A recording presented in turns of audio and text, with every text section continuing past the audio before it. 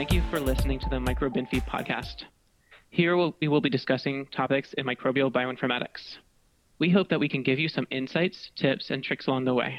There's so much information we all know from working in the field, but nobody really writes it down. There's no manual, and it is assumed you'll pick it up.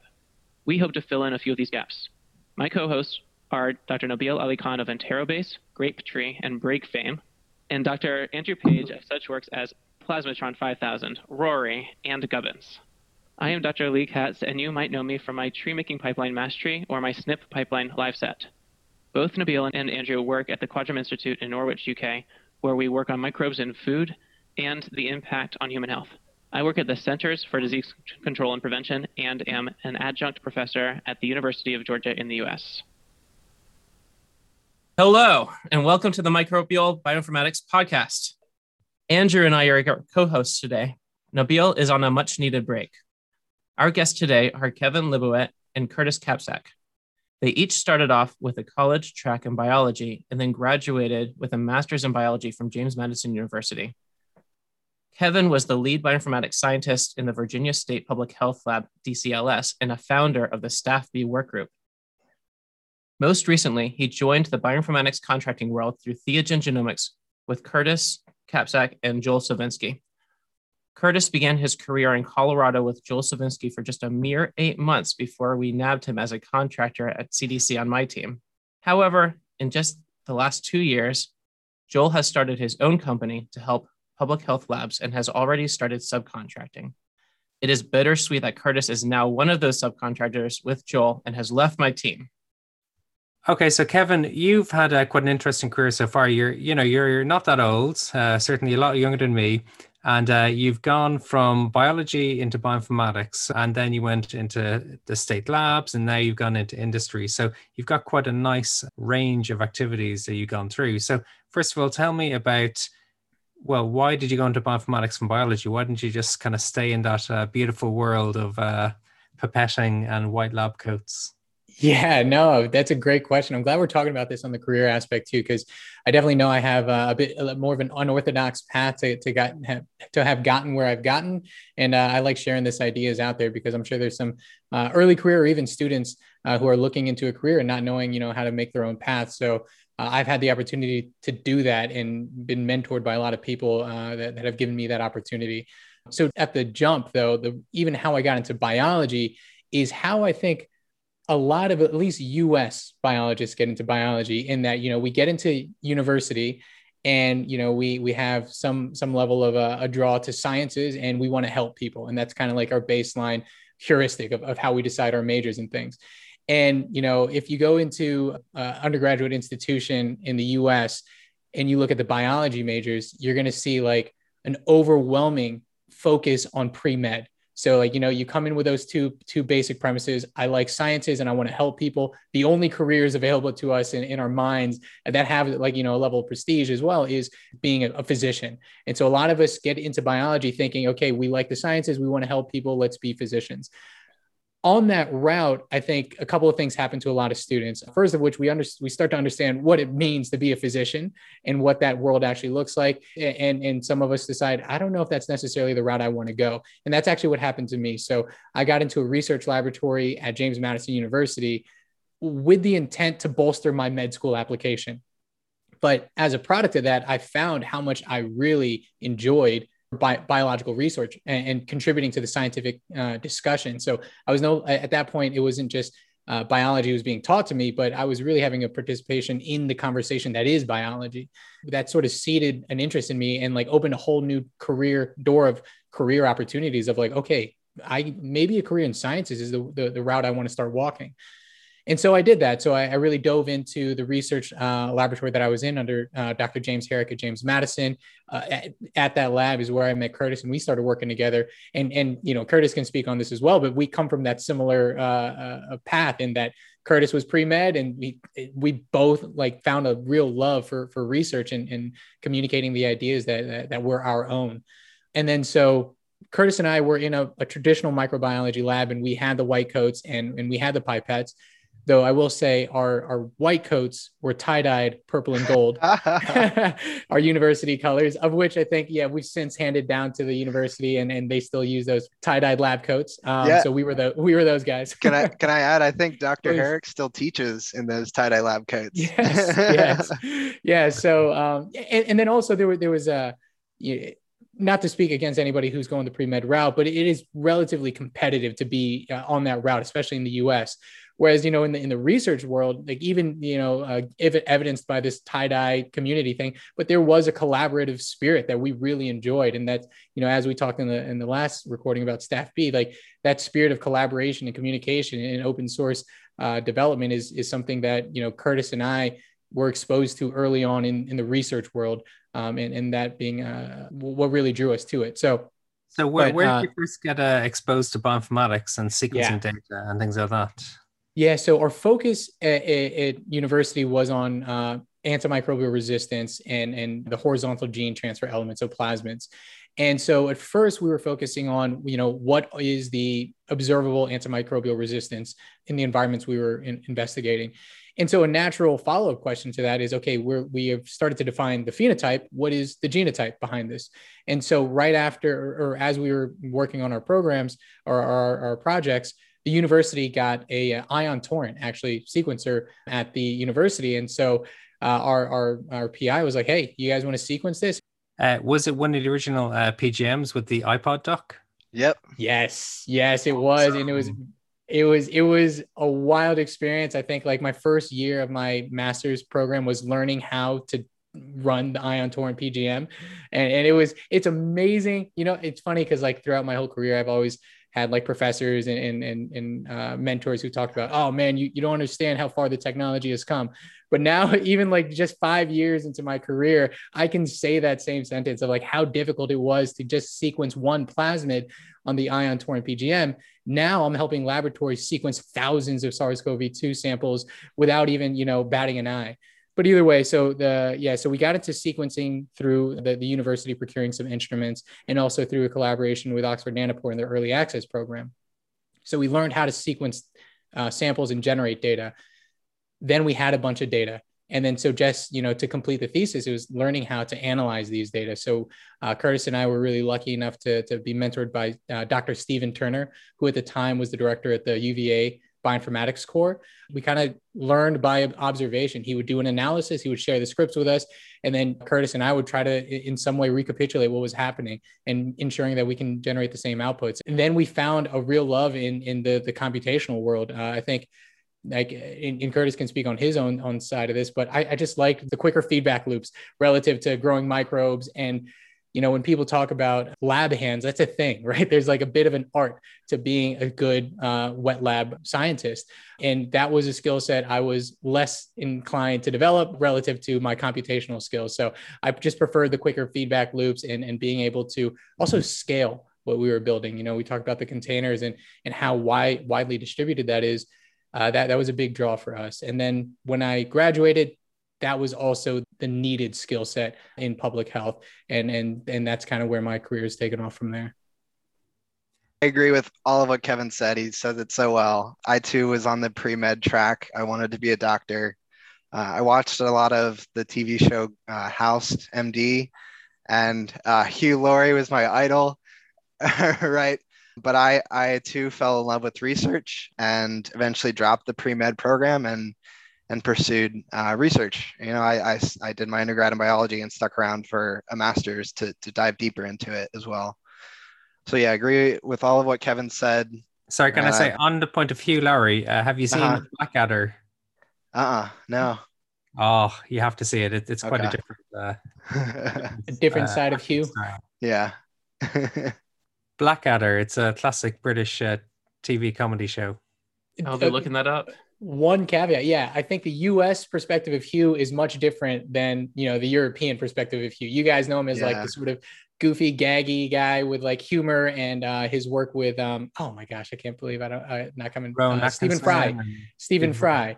And like the kind of a funny niche of like hyper academic funny people.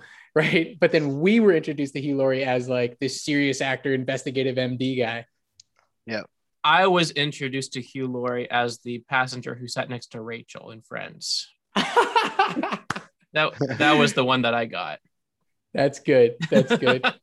That's so funny. He made an impressionable cameo on Friends.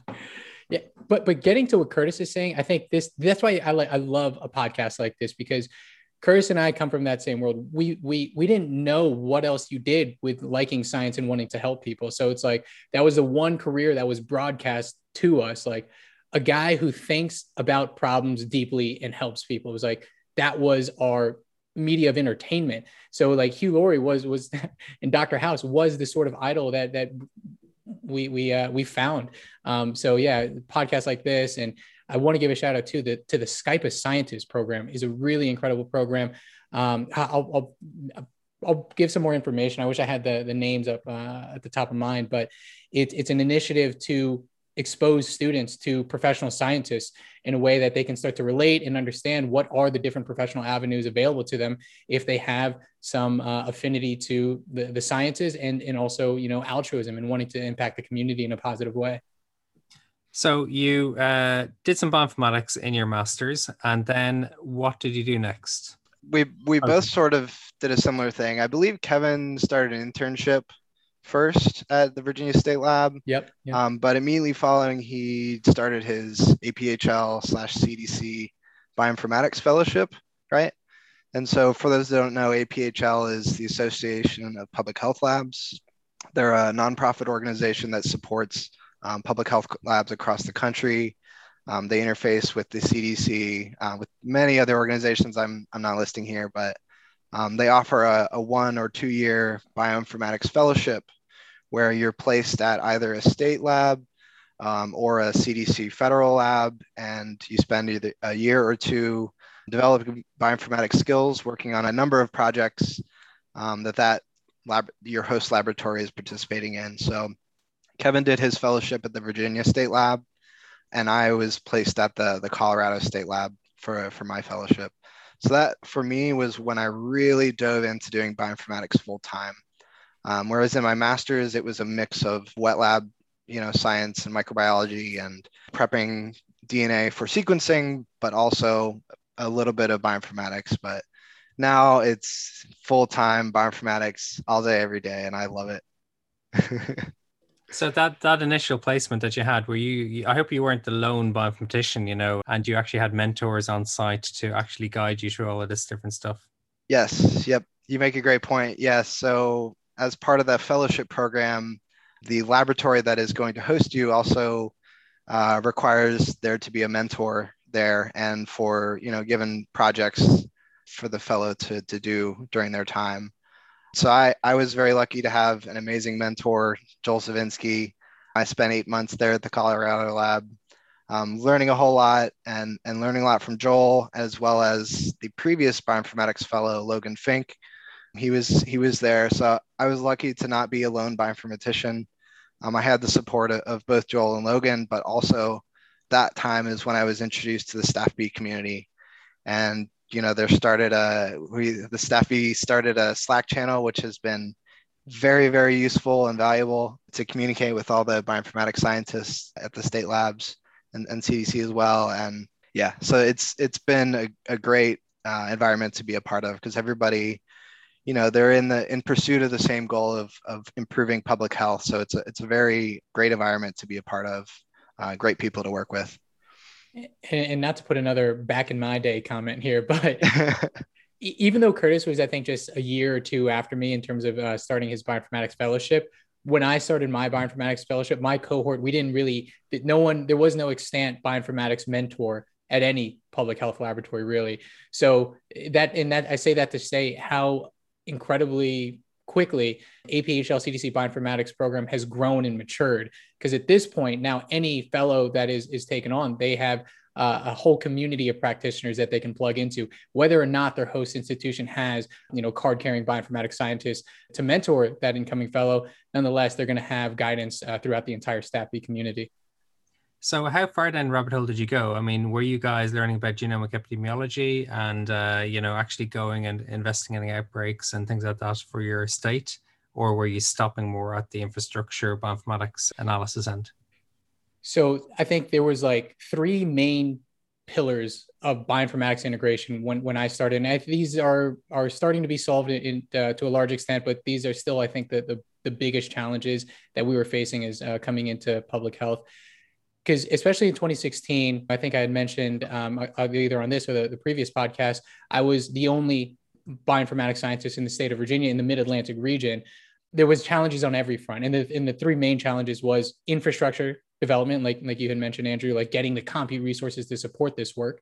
The other major challenge was workforce development. Okay, now I'm speaking a completely different language than the collaborators that I'm working with in my host institution. So getting them up to speed on what this technology is and how does it inform public health.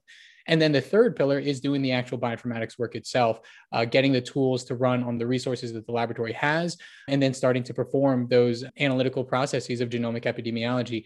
But I think even before any of that, the first things I was actually working on was quality control. And that was also a big change from academics versus being in public health. And not to say, obviously, quality is of utmost importance at every field, but at public health, it informs action, government action and intervention. So it's held to a different standard. So at Virginia, that is absolutely the motto is standing behind the quality of the data that we end up reporting. So that's where Denise Toney, the director of DCLS, wanted to focus a lot of my time is on ensuring we had quality control set. So that's where we were starting.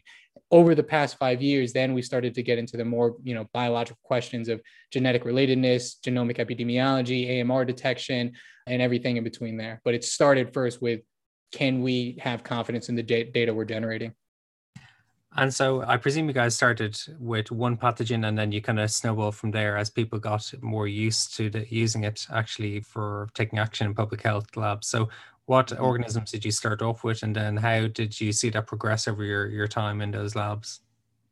Yeah, so for me, what I was working on primarily in Colorado was enteric foodborne pathogens, so Salmonella, Enterica, E. coli.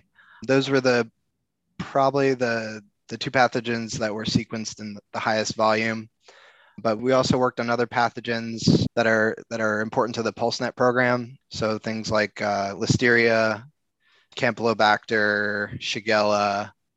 Don't worry about hitting on all of them. There are too many. So after enterics, I had the opportunity to work on some HAI pathogens, some Klebsiella, some Citrobacter, I believe, and a few others here and there. And then post-fellowship, I was working full-time on enteric pathogens at CDC, and now in my role, it's full-time SARS-CoV-2.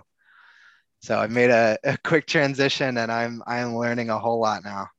Welcome to the club. It's been my life for the past year, and I know Lee has been dragged in. Nabil obviously works for me, so he's been doing it for a year. I think everyone now has been dragged into SARS-CoV-2 in some way or another. I have exited. We'll miss you on the toast team, man. Yeah, your presence is missed on the toast team. Thanks. So I've heard how you guys have transitioned from biology into bioinformatics, and then you went, and then yada yada yada. You were in the APHL Bioinformatics Fellowship. How did you guys decide on public health? I mean, I think it's a great career choice, obviously, but I mean that it is different than going into medicine. What made you go in, or other academic kind of laboratory science? What made you go to public health? Yeah, that's a great question, and something I don't actually think about often enough. But my professional network was growing, and those opportunities became exposed to me strictly through my professional network. I kind of knew what public health was, and I knew what the CDC was and what the FDA was, but I didn't know a single public health scientist. But my PI, Dr. James Herrick at JMU, he's really proactive in connecting with the different industries, and he kind of broke down, okay, there's government work, there's industry work, and then everything else in between. And he had a project with, I think it was started with the FDA and Genome Tracker, and they were trying to, decentralize some of the surveillance sequencing efforts. And then that got him in contact with DCLS. And so all that to say, a lot of that was outside of my control. And it was kind of the first professional opportunity that got presented to me. As I was graduating, the one priority I had in mind was that I wanted to be able to travel, take some time off to travel to South America, right?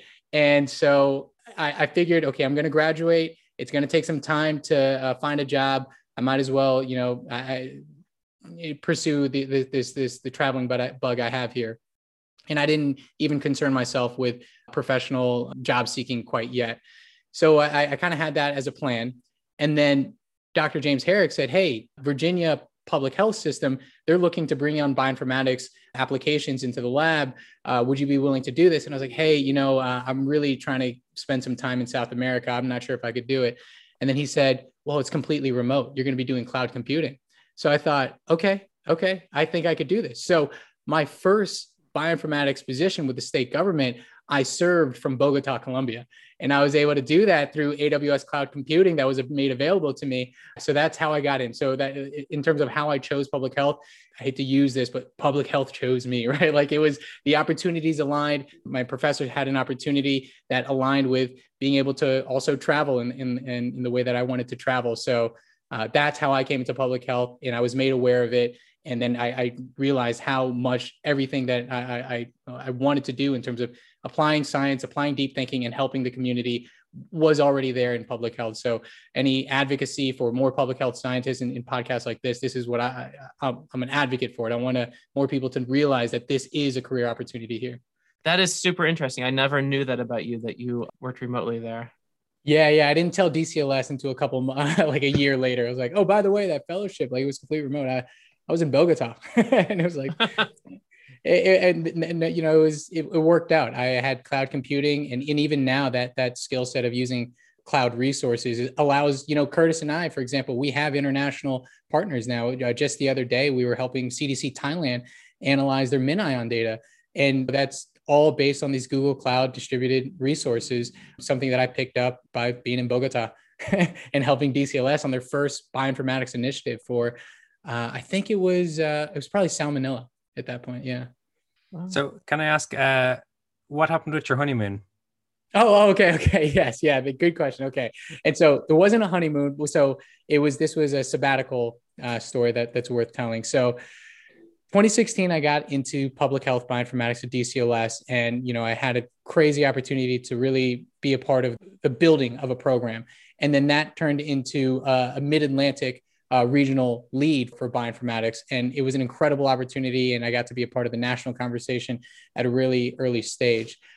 And my wife, who's a physician assistant, she also has a pretty, demanding job in her life. And, in early on in our marriage, this was okay. We understood our professional pursuits and things like this, but we also made the personal decision that we want to take some time away from our professional lives and pursue some of our personal interests. And so in 2019, we had made the decision that 2020 was the year that we were going to have a bit of a self-funded sabbatical. We were going to do an international trip where we had things set up in Spain, in Vietnam, in Argentina. I'm in public health, she's in healthcare. So we had a couple of professional things set up with educating laboratories there, and she was going to work in the hospital systems. I applied to the Fulbright funding. So I was like on the roster. So I had like some funding available to me there as well. And 2020 was going to be the year we could relax and enjoy ourselves and focus on things that we wanted to focus on a personal level, just as husband and wife. And so we made that announcement in 2019, and it was like, hey, this has been great, guys. But we're going abroad, right? And then, I think I was scheduled to leave in February, and then we had travels all the way up until the end of the year, 2020. Of course, that all got thrown to the side because of the global pandemic. So I ended up staying with Virginia's Public Health Lab until July or so. This allowed me to develop a lot of their critical SARS-CoV-2 bioinformatics resources there, and also hire and train my replacement. So, not wanting to just leave at a time where, a global pandemic is happening. So that gave us opportunity to do that. Nonetheless, my wife and I still had this desire to spend some time between she and I. And if anything, being in global pandemic, I think highlights the need of taking time for your professional pursuits, especially, as a husband and wife. My wife and I saw that as an utmost priority, if anything, highlighted by a global pandemic. So in July of last year, once I knew DCLS was set with my replacement and they had the base infrastructure for SARS-CoV-2 analysis, we ended up leaving. And so instead of an international trip, we took a 3-month domestic sabbatical in which we, we envisioned like, meeting people in cities and learning languages and doing all these things. But what it came to be was spending a lot of times in the backcountry of America, at like national parks and national forests, a lot of backpacking and camping, and seeing the amazing spread of geography in the U.S. And at that time too, still, being able to focus on learning, who I am and who my wife is, like throughout early stages of my career. I remember it was kind of a funny feeling getting like subject matter expert kind of put associated with my name. And that's, that was a testament to how much time and mentorship I had throughout my career. But in the same respect, I wanted to be a subject matter expert of being a husband, being a supportive partner to my wife, of knowing who I am is outside of my professional endeavors. So that 3 months allowed us to do that. I will say though, too, it was still pretty scary to do. Leaving a position that I was in as a lead scientist at DCLS. That's a position a lot of people seek from the onset as like the goal position to stay in, being a lead scientist at that level. And, but knowing that this was something that my wife and I wanted to do, we made the jump, we made the leap of faith there. And now being on the other side of it, it's only helped my career. It's helped to, further underline who I am and why I want to do what it is I do. I had the time to take a step back and reflect, what it is I want to do with my career and how I want to contribute to what's happening in our community. And the time off has allowed me to, come back with a clearer mind. And now working with Theogen, we're working at 100 miles an hour. So it's a pace that I don't know that I could sustain if I had not been able to take some time away and then step back into the community. It was kind of scary taking 3 months off. And maybe that's not true for Europeans. I think Europeans have a different work-life balance and culture on leave and things like that. But not many people do that in the US. But now being on the other side of it, it's like, oh, that was like a blip in the career. No one even mentions it that much anymore. It's like, it hasn't in any way negatively impacted my career opportunities. If anything, it's been a cool talking point that people can relate to on more of a personal level, and kind of opens the doors for communication in that way. I still remember the bad luck Brian meme you made that day. It's like plans an international honeymoon, but pandemic. Yeah, exactly. Yeah. And yeah, DCLS was really supportive about it. I think you guys see this as well, but the public health community does a great job of recognizing the people that are public health scientists, and recognizing that this is a demanding job. And, when people need to take off, I think I've only seen encouragement in that respect. Whereas, internally in my mental dialogue, I thought it would be looked at as a smudge or like selfish in some way, but it really hasn't been the case in any way at all. I mean, in European terms, 3 months is nothing, it's. Yeah, yeah, exactly. Yeah, it's a long weekend. Absolutely. Okay, so you've made the jump into contracting, so that must give you a huge variety of projects to work on, or is it more focused just on, say, SARS-CoV-2 because everything is focused on that these days? Yeah, with being in the contracting world, there is more explicit objectives in that way, but it also still gives us the wide variety of partners that we can work with. At DCLS, I was in Virginia, and Virginia was my priority, as and I don't say that as any kind of negative or anything like that, but being on the independent contractor side, I have, whomever needs this kind of resource can be a potential partner of mine. Like I had mentioned, we're working at an international scale now too, having an opportunity to work with APHL and CDC Thailand, but at the same time, the local laboratories throughout the US that I had very little interaction with at DCLS. And then also broaden the scope in terms of, there's an influx of funding and resources to public health for SARS-CoV-2. But we also realize that because we have this opportunity for funding and resources, we need to make sure that we take advantage of that to beyond just SARS-CoV-2. I don't know if in our lifetime we'll see another kind of resource influx in the way that we're seeing right now. So we need to be able to capitalize on that and ensure that we have other infectious diseases in mind as we develop these things. So there's a huge priority on SARS-CoV-2, but also the objectives being written in for other infectious disease surveillance as well. So can I ask, what type of support are you giving? Are you like setting up the infrastructure, bioinformatics infrastructure for SARS-CoV-2, or are you doing day-to-day analysis, or are you doing training? Like there's so many different things you can possibly do, and you can't do it all, I'm sure. I think this is getting into kind of like the technological innovations that have happened in the field in the past, 5 years. So in the last podcast, we were talking about Docker containers kind of revolutionizing how we do things. And to me, there's three of those major events that have happened in public health. Docker is being one of them. So once Docker's happened, there's no need to put a markdown file of how you're downloading this thing locally anymore. It's like, just use the Docker container.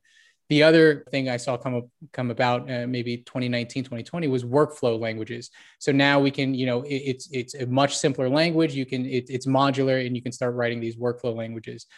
What we're seeing now is the kind of next step is web applications that tie workflow languages with a backend cloud computing infrastructure. And so what this allows us to do is write the sort of technical bioinformatics workflow, but then immediately give access to these tools to a non-technical user. So that has been kind of our model of distribution with Theogen Genomics, and kind of pioneered with obviously the Broad Institute and then Joel Savinsky's adoption of that methodology. So in terms of support, this also gets to the scalability of these kind of practices. I can build a SARS-CoV-2 workflow that's in the WHDL workflow language, make it available through Terra, the web application from the Broad Institute that connects Google Cloud resources and WHDL workflows. And once I build that one time, I can support a whole range of laboratories, because it's more than anything. And now it's just about training them on how to use these inputs and how to use these workflows, configure their inputs and understand their outputs. And that could be done in a scalable way. We have a couple of YouTube videos walking through people how to use this. And now there's more people than I can keep up with who have access to these tools, where 2-3 years ago, supporting this many labs is absolutely unthinkable. But now we have a sort of centralized system that is inherently distributable. It allows us to support as many labs as we are right now. Curtis is doing work on the data transfer and all the other technical details involved in that too. Yeah. So Curtis, maybe to you, Sure. What are the inputs into your containers and workflows? Is it like the FAST5 level, or is it FASTQ, or is it something more refined than that, like say VCF files? So I'm new and I'm still learning the workflows, but so Kevin, correct me if I'm wrong, but I believe the inputs are FASTQs for both Illumina and Nanopore platforms. I think the input is FASTQs and then a table with metadata on the various samples. So Terra accepts a simple CSV table. You import it, you point it to the data, which is stored on Google Storage, Google buckets, and then click go. So I just wanted to add that it's incredible. Like, I've been here as part of Theogen for 5 days now, and I've been able to witness multiple labs get up and running with analyzing SARS-CoV-2 genomes within an hour. If they have the data, if they have the data up on BaseSpace or another avenue, they can go from having the data to having submission-ready genomes within an hour. And the agility that comes with being in a contracting role or in a, I guess, private industry role is phenomenal. We can get labs that have, very limited experience or capacity for whole genome sequencing and bioinformatics. And just like that, with a little bit of work, get them up and going. You're gonna suffer the same problem I have, where somebody brings up the podcast about a month later, which is when this is gonna air, and you're gonna know a lot more at your job at that point. It's so funny, but yeah. So like standard input files that the community is familiar with: FASTQ, FASTAs, metadata. With the SARS-CoV-2 focus, it's generally the workflows at least we have available. It's Arctic V3, tiled amplicon, FASTQs, and then the metadata required for data submission to GISAID or GenBank. And again, even that level of data submission to repositories, that is a major challenge that a lot of labs are facing. And I think in the UK and also in Canada, again, there's that centralized model where everyone just kind of sends the data to a single specialist, and they're able to curate the metadata and format things and get going from there. We don't necessarily have that at our disposal at the US, just based on how our public health and government infrastructure is designed. So there was an absolute need to identify a way where we can distribute those capabilities to different laboratories. And like Curtis said, like within an hour, we can get laboratories to do that exactly. So we can get them to perform the genomic characterization, assembly and lineage and clade typing of SARS-CoV-2 samples, that we can prep the metadata for GISAID and GenBank submission, and then also start performing the genomic epidemiology through the use of the Augur algorithms. Yeah, I mean, you're so right there. It is so difficult just to submit data. And even, with Cog UK having a centralized database and submission system, it's still a pain and it still doesn't work necessarily very smoothly. And it still requires constantly talking to the people in the archives to fix Yeah, little problems and emails and whatnot. So I've yeah. got to have any, small little lab who does, it's their first time sequencing. It's just, it's a huge barrier. Yeah, yeah, and I'm also involved in the Public Health Alliance for Genomic Epidemiology, and there's obviously a huge focus on how we also include other countries that have not been a part of this conversation yet, and getting them resources to be able to perform these kind of analysis and data sharing. I know it sounds like we work for Tara here, but I really can't praise them enough in terms of providing a platform that enables us to do that for countries like, for example, like I said, CDC Thailand that we're working with, and other countries that we're starting to be involved with through the PHAGE consortium in Africa and South America and everything else in between. This is really like, this was the goal ever since, we started, 5 years ago in public health bioinformatics, is distributing these kinds of resources and getting the capabilities in different laboratories without necessarily having to hire people who've spent a decade in the field. You want public health scientists to focus on public health information, not, is my library dependencies appropriate in my version and Docker containers, all these. You want that all abstracted away.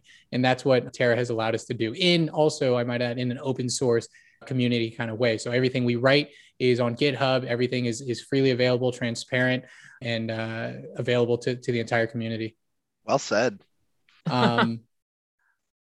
Yeah, I mean, in terms of NCAPs and things like that, yeah, I think I've had a pretty wild career in that the timing of things coming out of grad school, and having learned a specific science, right? Like I sometimes make the joke that, our whole field, of infectious disease bioinformatics, so you had that one international conference of ASM/NGS in DC, and like, we didn't even really fill up the main ballroom, right? And that was like our entire community. But now we're kind of at the forefront of geopolitical decision making, and we're like the small group of people who have that specialized skill. So this is kind of our turn at bat here, and it's been incredibly rewarding just pursuing this field out of curiosity and a desire to collaborate and better the community.